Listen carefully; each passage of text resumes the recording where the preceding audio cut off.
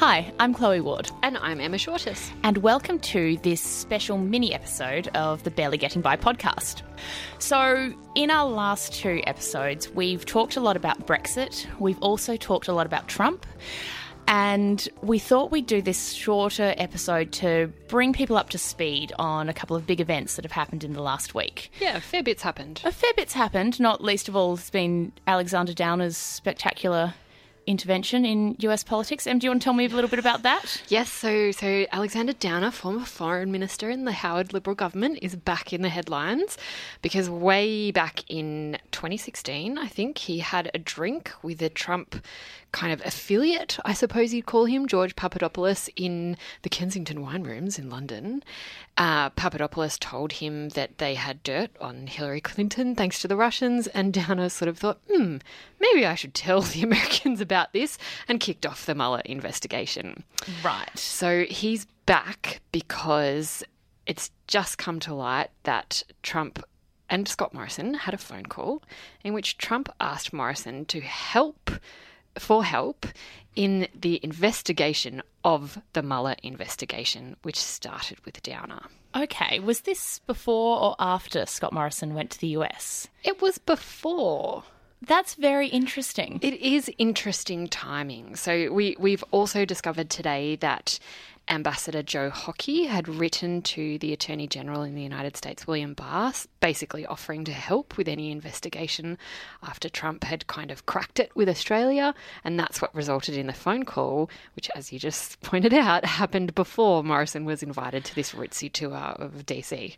Okay, so this is fascinating. It's very much a developing story. Yeah. It's also not at all what we were going to talk about, because we were going to talk about a couple of other big events in the past week. First of all, the announcement by Nancy Pelosi that the Democrats will be launching impeachment proceedings against President Trump, and the Supreme Court's decision in Britain that Boris Johnson's prorogation, which led to the Brexit crisis we spoke about a couple of weeks ago, was actually unlawful. So British Parliament is now back in session, and the game in Brexit has changed again completely.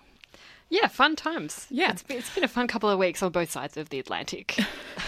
So, okay, I'm going to ask you a couple of questions about Trump and the impeachment proceedings. So this all started with a memo about a phone conversation that Trump had. Could you tell me more about that? Yeah, that's right. So Trump had a phone conversation with the Ukrainian leader Volodymyr Zelensky, I hope I've got that right, in which Trump has basically he's directly asked him for a favour in investigating Joe Biden. So we have a memo, or this came to light because of a whistleblower who became aware of the conversation, was very concerned about the President of the United States asking a foreign government for help, basically, in an election campaign, which is totally illegal. Even I know that's totally illegal. I'm not an expert in American politics. Even or for Trump, law this by is like any a new means. level of illegality. And so we've had what's happened since his whistleblower complaint came to light is we've had a Telcon released, which is basically a memorandum written by people listening to the phone call in the Situation Room, which is the room you might recognise from any Hollywood movie about the president. Everyone goes into the Situation Room. From The West Wing or... Yeah, that's exactly right. And so this is actually a summary of that phone call. It's not a transcript. People keep calling it a transcript. It's not. It's an editorialised summary by people who are... on Trump's side, and it's still pretty damning. And so basically as a result of this, because it's so egregious, because it's Trump kind of doing a mob shakedown of a foreign leader in order to gain advantage in an upcoming election, I think Nancy Pelosi and the Democrats were kind of left with no choice but to pursue impeachment. Yeah, so tell me more about that, because impeachment has been on the cards for some time, but to this point, Nancy Pelosi and the Democratic leadership, they've resisted calls for impeachment from, say, people like Elizabeth Warren, who's one of the presidential candidates in 2020, and people on the left of the party like Alexandria Ocasio-Cortez. That's right, isn't it? Yeah, that's right. It is. It's part of this kind of bigger divide, I think, that we're seeing in the Democrats about how to deal with Trump, about whether we can kind of go back to normal, get rid of him, go back to normal, or whether we're dealing with kind of bigger structural issues. So the fight around impeachment, I think, has kind of fallen around the same sides. And to be fair, like people have been talking about impeachment since even before Trump was elected. There were suggestions that he would be impeached because of his history and because of all these things that he's done, or corruption, etc. But until now, the Democrats, or the Democratic leadership embodied by Nancy Pelosi, has been reluctant to do it because, well, I guess for a few reasons. Because it is, I think you can't understate how serious it is in American politics to pursue impeachment. We're quite used to, in a Westminster system, replacing a prime minister kind of fairly easily. You know, it's not a huge deal for us. But because the executive, the office of the president, is separate from Congress, it's not connected to Congress in the same way that parliaments and prime ministers are, actually kind of getting rid of this office, this exercising this power by Congress, is really significant. Like, the office of president is absolutely sacred. You only have to think about the way Americans talk about Ronald Reagan or Abraham Lincoln or whatever to know that it has a kind of godlike status. Well, I mean, I don't think it's wrong to say that the office of the president is like an elected king. Yeah, exactly right. And I mean, Trump has taken that probably further than most other presidents. But even with Trump in the White House, this is still a massive step. So Pelosi's been reluctant to do it for that reason, because it is so incredibly radical a step. But also, I think for political, I guess, strategic calculations, thinking, you know, this is going to increase divisions, solidify Trump's base.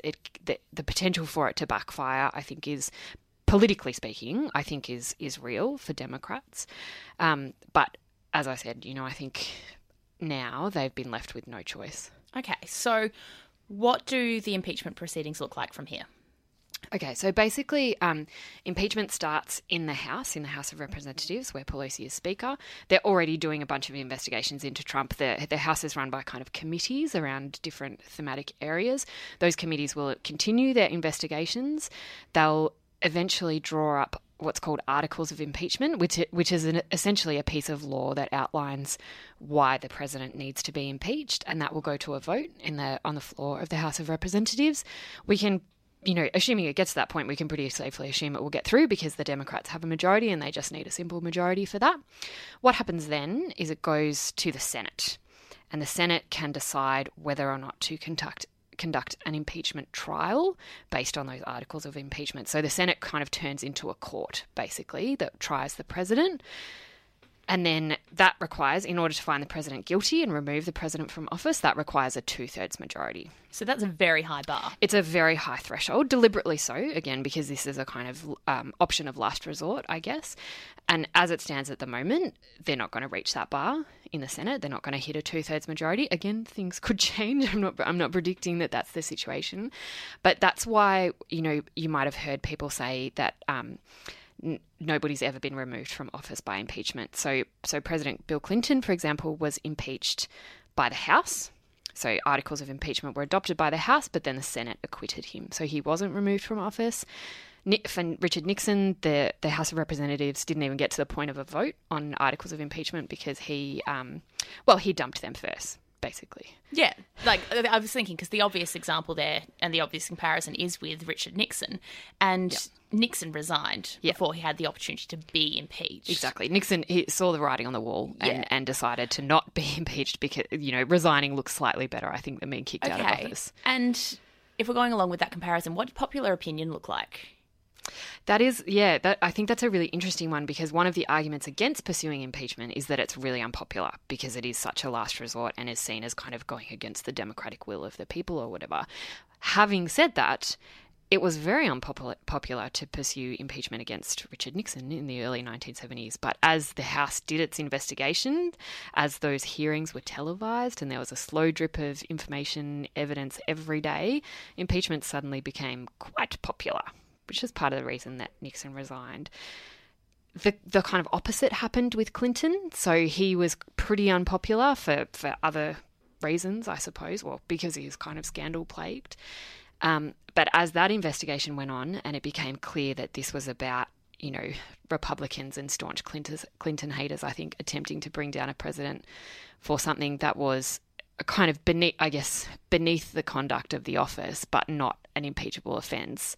And because it was kind of so sexually explicit, some of the evidence that was put before Congress, actually Clinton became much more popular. So he left office. He wasn't impeached. As I said, that attempt failed, and he left office with some of his highest approval ratings ever.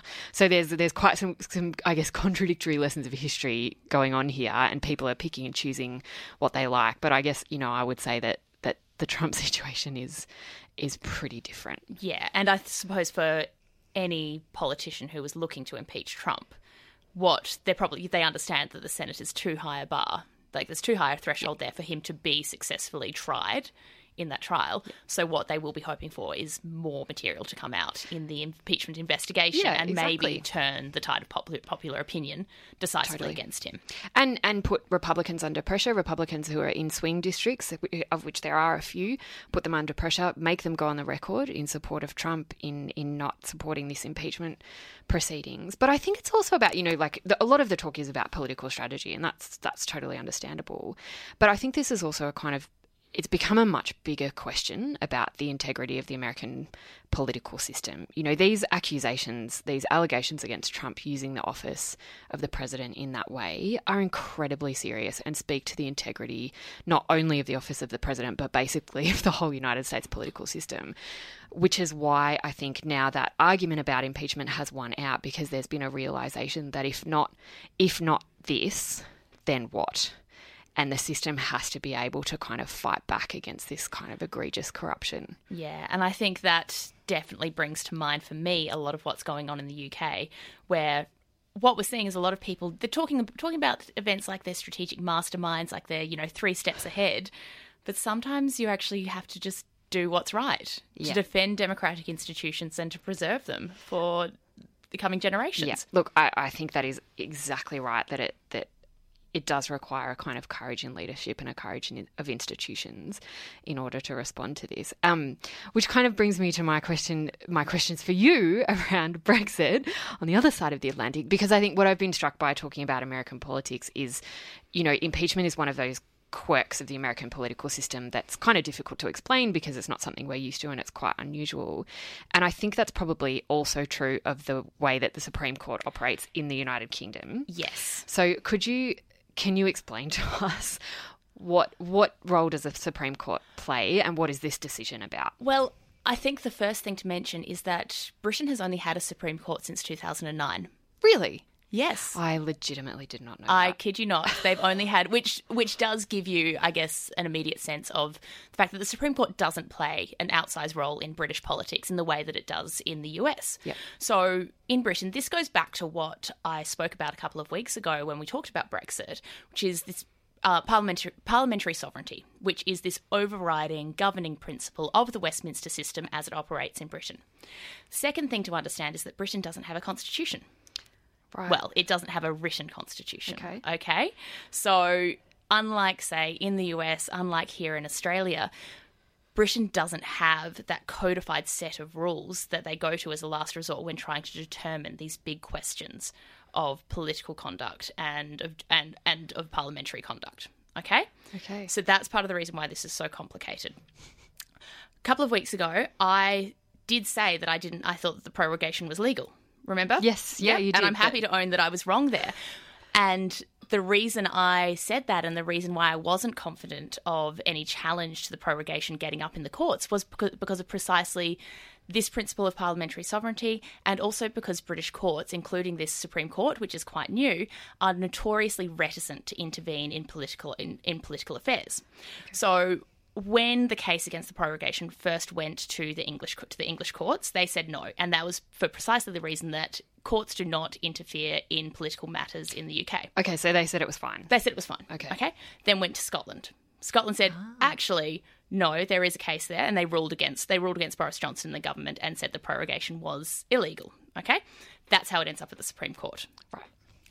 What happened last week is the Supreme Court came back with a judgment which was incredibly clever. It was really smart what they did because it was a very limited but clear defence of parliamentary sovereignty. So if you read the ruling very carefully, there are a few things they don't do and there's one thing they do, and that's absolutely critical. First of all, and this is contrary to a lot of headlines and a lot of reports I read after the Supreme Court's decision, The ruling was not that Boris Johnson lied to the Queen. So he didn't lie to the Queen? They did not adjudicate on that. Okay. That was not even a question and it wasn't a question they had to answer once they actually made their judgment. Okay, so the Queen didn't even come into this. The Queen, and I think that was probably politically, that's probably about protecting the palace and the monarchy. So Boris Johnson, we don't know if he lied to the Queen. The Supreme Court did not make a ruling on that. Right. Second of all, they actually didn't touch his reasoning. Okay, so one of the issues that was coming up in the news was about his, suspicion of Boris Johnson's mendacious reasoning and the fact that he issued this prorogation just to dismiss Parliament so he could get Brexit through on his terms. The court again didn't have much to say on that. Okay, what they did have something to say on was the effect of the prorogation. And they said that the effect of this lengthy prorogation was to frustrate the proper workings of Parliament. Parliament being sovereign, Parliament being, the ultimate, the absolute in the British political system. Okay, so it was because of the length of the prorogation. Well, it was about the fact that it frustrated Parliament without any justification being given. Okay. So what the government did deliver to the courts was very thin, very flimsy evidence around why they'd required this lengthy prorogation. So there could have been circumstances where, I think it was 5 weeks that they were looking for, where that could have been justified. But the government didn't provide it. And that being the case, they weren't able to justify frustrating Parliament and the proper workings of democracy for such a long period. Okay, so I guess you weren't entirely wrong in that prorogation itself is not illegal. That is within the powers of the Prime Minister. But it was this particular case and the reasoning or the justification that was given that was wrong. And what I didn't expect was, I guess, the court's willingness to step in to defend democracy in that way. Because it does, one of the potential accusations that could then be made about it against it, which has happened, which has occurred in, I guess, the right-wing sections of the media, is that the courts are becoming political, that the courts are becoming American. So, I see. Yeah, so that's and that doesn't stand up. It was a very limited. It was quite a conservative judgment in its way, at the same time as it being quite radical in terms of its defence of Parliament. But they did what they could and what they had to do to defend that principle of parliamentary sovereignty. Okay, so what then are the consequences of that decision? The immediate consequence is that Parliament is back in session. Okay, so the effect of the ruling was that the prorogation didn't happen. So Parliament is back. Right, so it's like wiped from history. Yes, it is. It is effectively. So I think I think it was in the judgment, or it was in one of the comment pieces I was reading about the judgment, where they actually drew the analogy. They said it was as if they walked into the House of Lords to declare the prorogation, but the piece of paper they read out from was completely blank. Oh, wow. Yeah. That's cool power to have. Yeah. So look, there are a few effects from it. The first of all, that Parliament is back, and Parliament is now, it's giving the opposition and its anti-Brexit MPs opportunity to regroup and plan out their strategies for the next few weeks. I think one of the big effects of it is that it kind of shames Boris Johnson and the government, and I don't think that they're going to be quite so audacious in the future. So we spoke about this a couple of weeks ago, and how the opposition MPs had basically got together and forced the government to seek an extension to the Brexit deadline to January, and that's if Boris Johnson can't get a deal with the EU. Okay, there's been a lot of suspicion that Boris Johnson might ignore that law and that ruling that came from Parliament. I think he's significantly less likely to ignore that now, because that will go to the courts. The courts have proven themselves willing to defend Parliament's edicts and Parliament's laws, so they would probably just send that straight back. Okay. So is Johnson finally imploding? Potentially, but I think that this is also an incredibly dangerous time for British politics. When Parliament went back last week in the House of Commons, there was a very lengthy, very virulent, quite violent debate in the House of Commons. Boris Johnson and his allies have certainly ramped up their language. They are now calling the Benn Bill, which is the bill to delay Brexit, they're calling that the surrender bill. So I think it's backed them into a corner, but we don't know what they're going to do then. I think they're quite likely to go nuclear on Brexit, which could have really dangerous consequences. Okay, so they're using the language of war.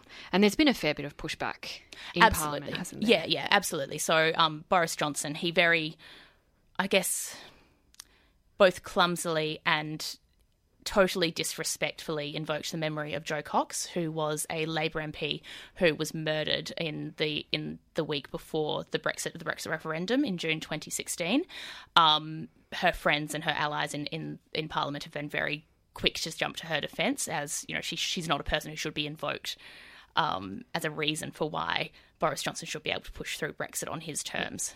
Yeah, because he basically said, in order to honour her memory, we have to have Brexit, didn't which, he? Again, it's that thing of Boris Johnson. He phrases things clumsily, but also in ways that are incredibly self-serving. So yeah, well, I mean, that's it was appalling. Yeah, it was totally despicable. So I think that there's that issue, which is Boris Johnson causing deliberate offence to people on the Remain side and the friends of Jo Cox, and there's also this longer-term issue, which is the possibility that he's building up a myth around Brexit. So if things don't go to plan, if say they get the extension, if there was a second referendum and Britain chose to remain in the EU, then he's building up a series of myths that can continue to be weaponised by the right, and that's dangerous. Okay, so it's going to have this language could have corrosive effects in an ongoing way on British political life.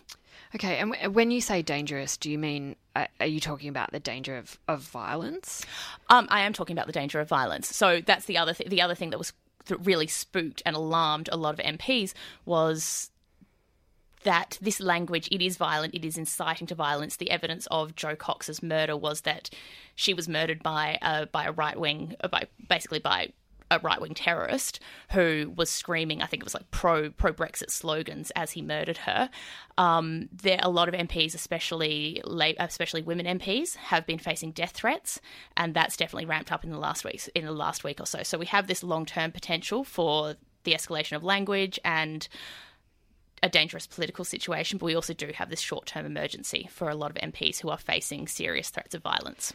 Wow, which is, unfortunately very similar to what's happening again on the other side of the Atlantic. So in amongst all of this, I guess kind of hilarity with Alexander Downer and that going on, Trump he's stepping it up once again, and just in the last couple of days has basically tweeted out, they were quotes from a pastor who was on TV. Of course, he was quoting someone who was on Fox News, but he basically tweeted out that, should the president be impeached, the greatest president in the history of the United States be impeached, there will be a civil war in the United States. And that is, I think it's easy to kind of dismiss that as, Trump being Trump. But given, much like in Britain, given what we know about how Trump has encouraged actual instances of white supremacist violence, that is kind of terrifying. Given the situation in the United States, the president saying a civil war will ensue is deadly serious. Yeah, I completely agree. And that's not to say that we should be treating this as a likelihood. I mean, I still think that civil war in the UK is a very, very vanishingly remote possibility, but it's still one we need to take seriously. Yeah, I think especially when the heads of state are talking about it in such kind of open and brazen terms. So on that bleak note, that concludes our Trump and Brexit update. We really do hope to bring you some happier news maybe in the next few weeks, but gotta say, from the sounds of it, that's not going to be forthcoming. Yeah, I'm not sure we can promise that. Thanks for listening to this Barely Getting By update.